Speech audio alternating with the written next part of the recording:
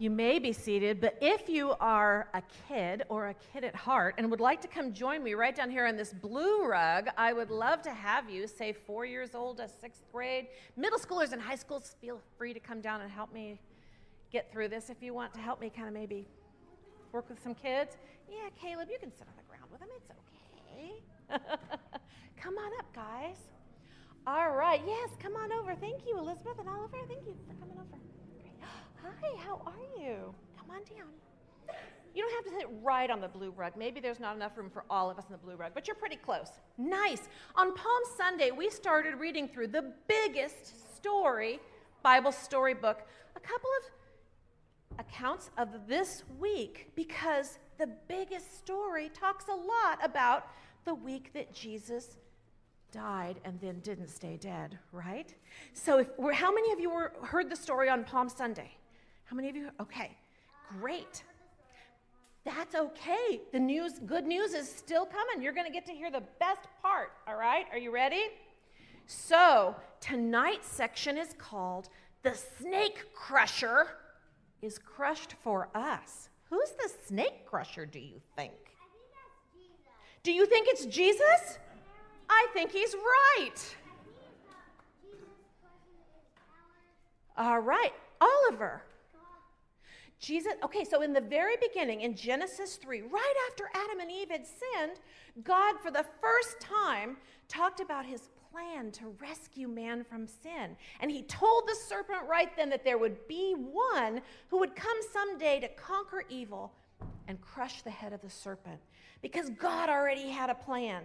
Jesus was going to be our rescuer from sin. So yes, Jesus came. Now, we talked on Palm Sunday that the week got a little sad. Do you remember that?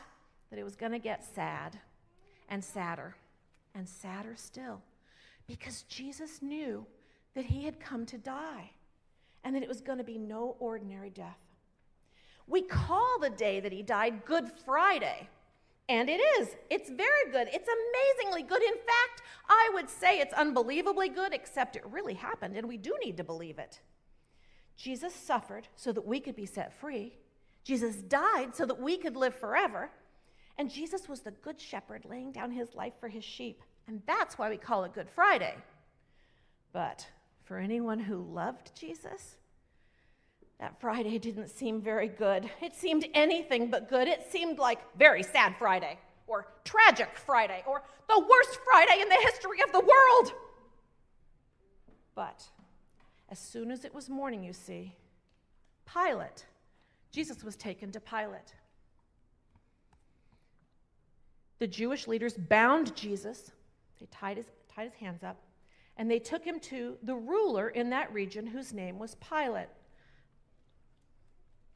Now, Pilate was the one who would get to decide whether Jesus lived or died. We know he could only decide what God would allow anyway, what God had already planned. And Pilate wasn't convinced that Jesus had done anything. He wanted to release Jesus and be done with him. But Pilate was more concerned about everybody liking him than he was about doing the right thing. So he gave the crowd in Jerusalem an option. He said, I tell you what, I'll release this prisoner, this murderer, this Barabbas, or you can have the king of the Jews, Jesus. And the crowd said, give us Barabbas. They chose Barabbas instead of Jesus. Then what should I do with Jesus? Pilate asked. And the crowd yelled, crucify him! Can you imagine? So the soldiers took Jesus away. And they put a purple robe on him, and they gave him a crown of thorns. And they pretended to worship him, but it was all just like a big joke to them. They mocked him. They struck him on the head. They spat on Jesus. If you could have seen Jesus being led away to his death, it would have seemed all upside down to you. Here was the maker of everything in the world, so weak he couldn't carry his own cross. Here was God's beloved Son, our Savior. mocked and mistreated by anyone and everyone? It just seemed wrong.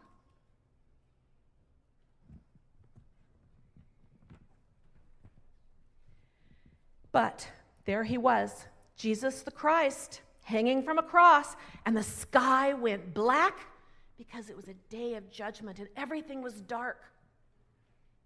And Jesus cried out to heaven for help.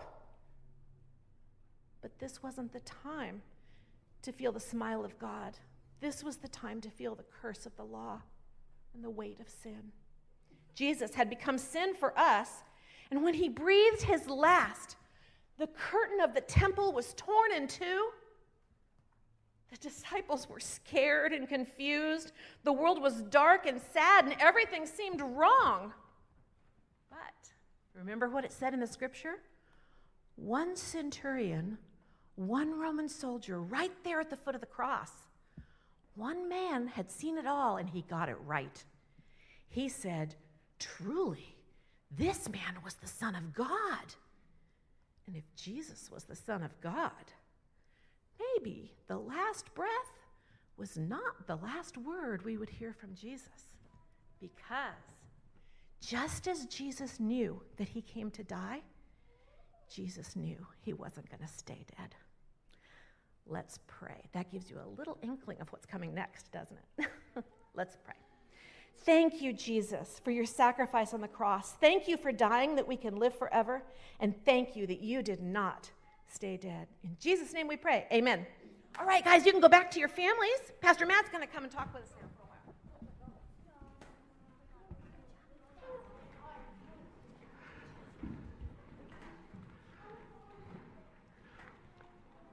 Well, thank you once again for joining us, for being here for our Good Friday service, for bringing your family, your friends, your little ones. And my name is Matt. I'm the pastor here at Chapel City Church. If I haven't met you, I certainly hope to have the chance to do that tonight or at some point soon. We would invite you all, and I'll say it again at the end, invite you all back to our Easter services at 8:30 this Sunday or 11 this Sunday. And in between those times at 9:45, we're going to celebrate baptism. So this is a great weekend to get to know the church, what is important to us, and why we do the things that we do. And you just saw that a bunch of littles came up front. I am very much aware that they are still out in the seats. And I'm aware that it is Friday night, roughly around dinner time. And I want to remind you that I and the elders and the people around you are glad that they are here. And we would rather have little noises, little voices, little feet asking little questions from little hearts than we would have a stoic, silent sanctuary of matured and maturing saints without that life. So we appreciate that you and your kids are here. Kids, if you need to keep mom and dad under control, just give them the look. We'll be all right. But just want to remind you that those are good things, and we're happy that they're here. And as we come to Good Friday, we do a lot of familiar things. There's a lot that we know, a lot that we've seen, a lot that we cover. And even in the way that we sing, in the songs that we sing, Good Friday has a way of being relatively simple. It's the same simple themes. It's even somber, it's reflective, and those are good things. It's good for us to even have a whole service where we're kind of forced to slow down and to be quiet a bit, because that's not what I normally want to do. I want to get on to the next thing. And especially when the thing that I'm in is difficult or uncomfortable, I'm in a hurry to get to the next thing. And Good Friday is uncomfortable in a way that Easter Sunday is not. Good Friday is somber. Good Friday is confusing. At least if you're the disciples who had pinned your every hope on the fact that this one, this Jesus, might just be the Messiah that your people have waited hundreds of years for. Good Friday is darkness, spiritual and physical. Easter is light. Easter is life. Easter is resurrection. Good Friday, if I'm not careful, has a way of bringing me right back face to face with all of those sins in my life that I would rather not linger on. That's why this is good. Because there are times when we need to linger at the foot of the cross and be reminded why Good Friday is good. Because sin is serious. Sin is not some foreign, far-out concept. Sin is a personal reality with eternal implications. And as we've read through the story, and as Kara presented the story in more childlike terms, we're familiar with the details. But today, for just a few minutes, I want to remind us of why those details matter to us and why they matter for today and how they can help us respond rightly today. So if you have your Bibles, I'd invite you to open with me, not to any of the gospel accounts, but to the book of 1 Peter. Almost at the end of your New Testament. If you turn with me to 1 Peter, in particular, 1 Peter chapter 2. See, Peter is writing to a church that is scattered, and Peter's writing to a church that is suffering or beginning to suffer on account of their faith. And what Peter does not do is give them pat theological answers to make them feel better. Peter does not pat them on the head and say, there, you'll be okay, it's not that bad. And he certainly doesn't say, it's okay and it's certainly going to get better. He calls them to look at Christ. And in particular, in 1 Peter chapter 2, he calls them to look at the sacrifice of Christ. And that's where we're going to be today. 1 Peter chapter 2, I'm going to read verses 21 to 25. That's what we're going to look at for the next few minutes.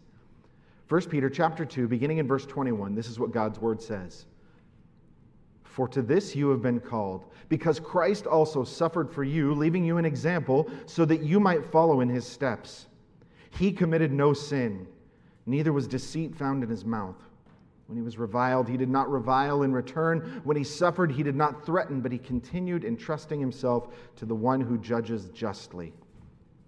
He himself bore our sins in his body on the tree, so that we might die to sin and live to righteousness. By his wounds you have been healed. For you were straying like sheep, but you have now returned to the shepherd and the overseer of your souls. Will you pray with me again? Lord, as we open up your word and as we look through these things, I ask that you would help us to see clearly. In a world that has more information than we know what to do with, in a world with more points of view than people, it seems, Lord, help us to see clearly, to cut through the clutter and the assumptions, to cut through our own agendas and our own preferences, and to see why the death of Christ matters. Lord, open our eyes so that we might not only behold wonderful things from your word, as the psalmist writes, but Lord, open our eyes so that we might respond to the truth that we see. And Lord, we recognize that like sheep we stray, and so we don't bring anything to this equation other than our desperate need for a Savior. And so we come humble and dependent, asking that you would come alongside us and do those things that we could not, that you would draw our hearts to you. And I pray these things in Christ's name. Amen. I'm a visual person. I like to see what I'm talking about. I like to think that I help people see what I'm talking about when I'm rambling. I like to have a whiteboard if I'm doing a class scenario so that I can draw something terrible to at least make me think that I'm making myself clear, which I'm usually not. But I like to see things. I like to see the map of where I'm going so I can visualize the trip. I like to see the example in the artwork that I'm trying to do so I know how far short I've fallen. I like to see the pattern of where I'm going. And that's what Peter is offering these people in 1 Peter chapter 2. He's talking to a people that are growing weak and weary from very real suffering. And as I mentioned on Sunday when we went through Hebrews chapter 12, where the need was for endurance, Peter is writing to a people that are in need of endurance. And we are a people, again, largely from what I've heard over the last 2 years, and maybe even increasingly now, we're a people who need endurance. We're weary, we're tired, stress, circumstances, 100,000 other things that push in on our lives that draw us to the point of growing weary and maybe even faint. And as Peter talks to this precious group of believers, he tells them, in some senses, the hardest thing that he can. And that's not that things are going to be okay, that things are going to get better, that life is going to get easier. He says, you are suffering, do it well. He says you're suffering, but you have the ability even to suffer in a way that honors God. That you have the ability to live in humble obedience even when your circumstances are unjust and unfair. And that's like the specific context of where he is at this part of chapter 2. He's just finished saying, some of you might have masters that are cruel, that are crooked, that are wicked. Yet he calls them to submit even to those kind of masters. But then he holds up this picture of Jesus Christ. And the first thing he takes them through as a response to how to live in unthinkable circumstances is to see the picture of Christ's suffering. And if you look at verse 21, the first thing he reminds them of is that Christ suffered for us. He says, for to this you have been called, this obedience, this kind of life, for to this you have been called, because Christ also suffered for you, leaving you an example so that you might follow in his steps. On Good Friday, we're reminded that Christ suffered, but on Good Friday, we're acutely reminded that Christ suffered for us. See, if I'm honest, as I look at my life, the vast majority of my suffering is really on my own account. I suffer because I didn't do something well. My relationships suffer because sometimes I'm not a very good friend. I'm not a very good husband. I'm not a very good father. I'm not always a very good pastor. Most of the discomfort that comes in my life I can trace directly back to my own failures, really. But Peter holds up this Christ, this Jesus, who didn't suffer because of anything that he had done. From eternity past, existing as God, very God, speaking creation into existence, enthroned in the praises of angels, perfection. Every breath that he breathed, from the manger in Bethlehem to the cross at Golgotha, perfection. Not a stray word, not a careless thought, not a single heart attitude or motivation that went against what God called good and right and holy. And people like that, well, there are no people like that, but surely someone like that doesn't deserve to suffer at all, do they? He didn't deserve any pain. He didn't deserve to feel loss.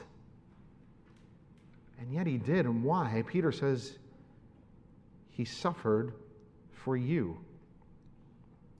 He committed no sin, neither was any deceit found in his mouth. But he did that for me, for us. His suffering, as difficult as it is for me to think through, is on account of my failures. But he didn't just suffer on our behalf, he suffered perfectly. See, when I suffer, there's a very good chance that people are going to hear about it. Jesus didn't suffer like I suffered. Look at what Peter writes in verse 23.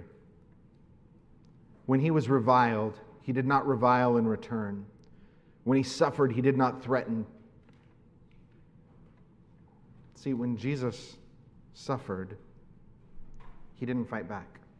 In all the physical pain that he bore in his body, he never pushed back and resisted. Under all the verbal threats and abuse and the mocking and the scorning, there was not one word that was returned in kind. In fact, as you go through the Gospels, even in the midst of the shouting and the mocking, what does Jesus say? Father, forgive them. They don't know what they're doing. The world tells us that when you suffer, there are two reasonable responses. One of those, stop the suffering in any way possible. And the other one, make sure that the ones who are causing you to suffer, suffer right along with you. When it's up to me, I stop the suffering, whether it's my fault or not that I'm suffering in the first place. Now think about who it is that we see suspended on that cross. This is Jesus the Christ, the one who spoke and worlds were formed. This is the one who, with a word, banished sickness and disease. This is the one who, with a word, calmed the storm. This is the one who, with a word, brought people back from death to life. This is the one who knows the hearts of men. What could Christ have done? He could have ended it in a moment. With a word, put a stop to all of it. He could have exposed the sinful thoughts and hearts and intentions of every man, woman, and child in that crowd. He could have utterly destroyed the legions of Rome without exercising a fraction of his power. But he stays. Not because he's forced to, but because he suffers for a divine purpose. Because he suffers obediently and he suffers perfectly. The only one who had no reason to suffer, and the only one who had every ability to stop his suffering, would willingly walk through that for me. Why? Why would someone like that suffer for someone like me? Why would he continue to do that when he could have put a stop to it? Well, it's because he suffered faithfully. He suffered with full knowledge and conviction of what was coming next. If you look at verse 23, he didn't revile. When he was reviled, he didn't revile in return. When he suffered, he didn't threaten, but instead, what did he do? He continued entrusting himself to the one who judges justly. He kept on entrusting himself to God, who always gets it right. The people got it wrong. Barabbas, or the king of the Jews, they got it wrong. The religious leaders got it wrong. They called him a blasphemer, a liar. Pilate got it wrong. He went with what was popular, what was comfortable, what would preserve his own position and his standing, even though he knew Jesus was innocent. God never gets it wrong. And Jesus knew that as he was the perfectly obedient Son, he would see the perfect faithfulness of his Father. The plan was in place. And it was in place from before Adam took his first breath. It was in place before the sin in the garden. It was in place before man was separated from God. The plan was in place. And the sacrifice of the Son in drinking the cup that the Father had given him would yield exactly what the Father promised. Because he entrusted himself to the one who is always just. But here's the reality. The justice of God is either very, very good news for you on this Good Friday, or it is very, very bad news for you on this Good Friday. Because God never gets it wrong. Christ suffered sinless, but the wages of sin is death. Sin always kills. Sin always separates. That is what it does. And the question is, if you and I sin, and we do and we have and we continue to, then who will bear the weight of that sin? And that's what moves us not just from the picture of Christ's suffering, but to the purpose of his suffering. Peter holds it up as an example. Peter says, you are suffering and your life is difficult, but be faithful. Just as Christ entrusted himself to God, who is always faithful, you too, precious believer, can continue entrusting yourself to God, who remains faithful. But that work on the cross that Christ did accomplished eternal good. Look at what Peter writes in verse 24. He says, he himself bore our sins in his body on the tree. Again, the suffering of Christ isn't some distant, theoretical, theological textbook problem that we read about and analyze. Sin is a personal reality with eternal implications. Sin is not something that happened to a people long ago and far away, a people out there that are just a little bit different, a little bit worse than me. Sin is a characteristic of who I was. And sin has a consequence. Everything has a price, and sin has its price. The fact that the Son hangs on that cross is not something that I can just think about as it relates to the world around me or to the people around me. I have to come face to face with the reality that as the Son hangs on that cross, he does it for me, for my failure. And that's sobering. We're an independent people. We don't like asking for help moving, let alone help with something as weighty as the eternity of our souls. I don't like the discomfort of knowing that somebody might have had to suffer a little bit of loss because I made a mistake. If I'm honest, I can hardly wrap my mind around the idea that Jesus Christ, the Son of God, would suffer and die for my sin. Good Friday reminds me of the fact that I need to stop and consider just that. That for once in my life, I need to stop talking and consider this Christ. I need to stop making excuses for my sin that I am so quick to make. I need to stop making the justifications for my failures that I'm so quick to make and I'm so good at. I need to stop making the comparisons where at least I'm not as bad as I could be, or at the very least I'm not as bad as the worst person that I can think of in that particular category. Good Friday tells me to stop and for a moment remember that my sin had eternal consequence, and it hangs there on the cross as Jesus Christ bears my sin in his own body.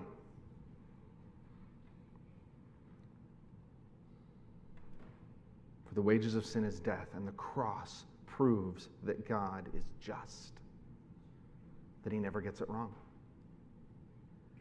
Because he wouldn't be just if he called the people to himself and said, I know you're sinners, but I'll just forget about it. I know you're sinners, but I'll just ignore it. I know that you're sinners, but I'll just pretend that you're something that you're not. That's not justice. The cross shows that God is just and that sin has its price, and something will bear the weight of that sin. But the cross shows God's unthinkable and imaginable mercy. That he allowed someone to stand in my place, and not just someone, but the Son would stand in my place. And on the cross, he does what nothing else could. All the blood of the tens of thousands of bulls and lambs and goats through all the years of all the sacrifices, of all the feasts and all the festivals and all of the law, and that all had purpose. It all covered sin, but it could only do it for a time, because every sin demanded another sacrifice, and every day brought more sin and more years and more blood. But this one, this Christ, does once and for all what nothing else could. It doesn't just cover, it cleans. It doesn't just delay God's judgment, it actually satisfies God's judgment. But it's more than just this legal and forensic declaration that we're clean. As good a news as that would be, as good and as eternally lasting as it would be to hear that God calls us righteous because Christ is righteous, it actually matters for us today. The hope of Good Friday is not just rooted in the fact that Christ died for our sins at some point, but in the fact that Christ enables us to live in a way that shows that our sins have been dealt with. He himself bore our sins in his body on the tree. Why? So that we might die to sin and live to righteousness. By his wounds you have been healed. If you were to look at Ephesians 2, when Paul writes that letter to the church at Ephesus, in Ephesians 2 he says, before Christ you were dead in your trespasses and sins. And now Peter looks at that from the other side of the cross, and he says, now that you are dead to sin, you can be found to be alive to righteousness. The sacrifice of Good Friday actually frees us to respond in a way that pleases God. Can you imagine that? The idea that before Christ, nothing that you or I did could ever really matter on an eternal scale. Not the best action you've ever done, not the most generous thing you've ever given, not the most patience you've ever demonstrated. None of it matters in the scope of eternity. It might as well have been all filthy rags, worthless, shredded, and thrown away. But after the cross, Christ says you are now able to live in a way that's pleasing to the God who made you.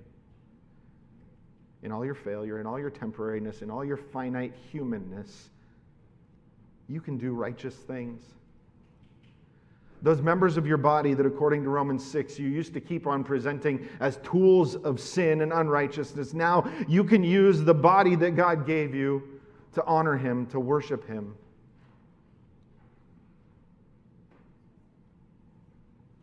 The ones who are dead are made alive. The ones who were rebels and enemies are now called sons and daughters.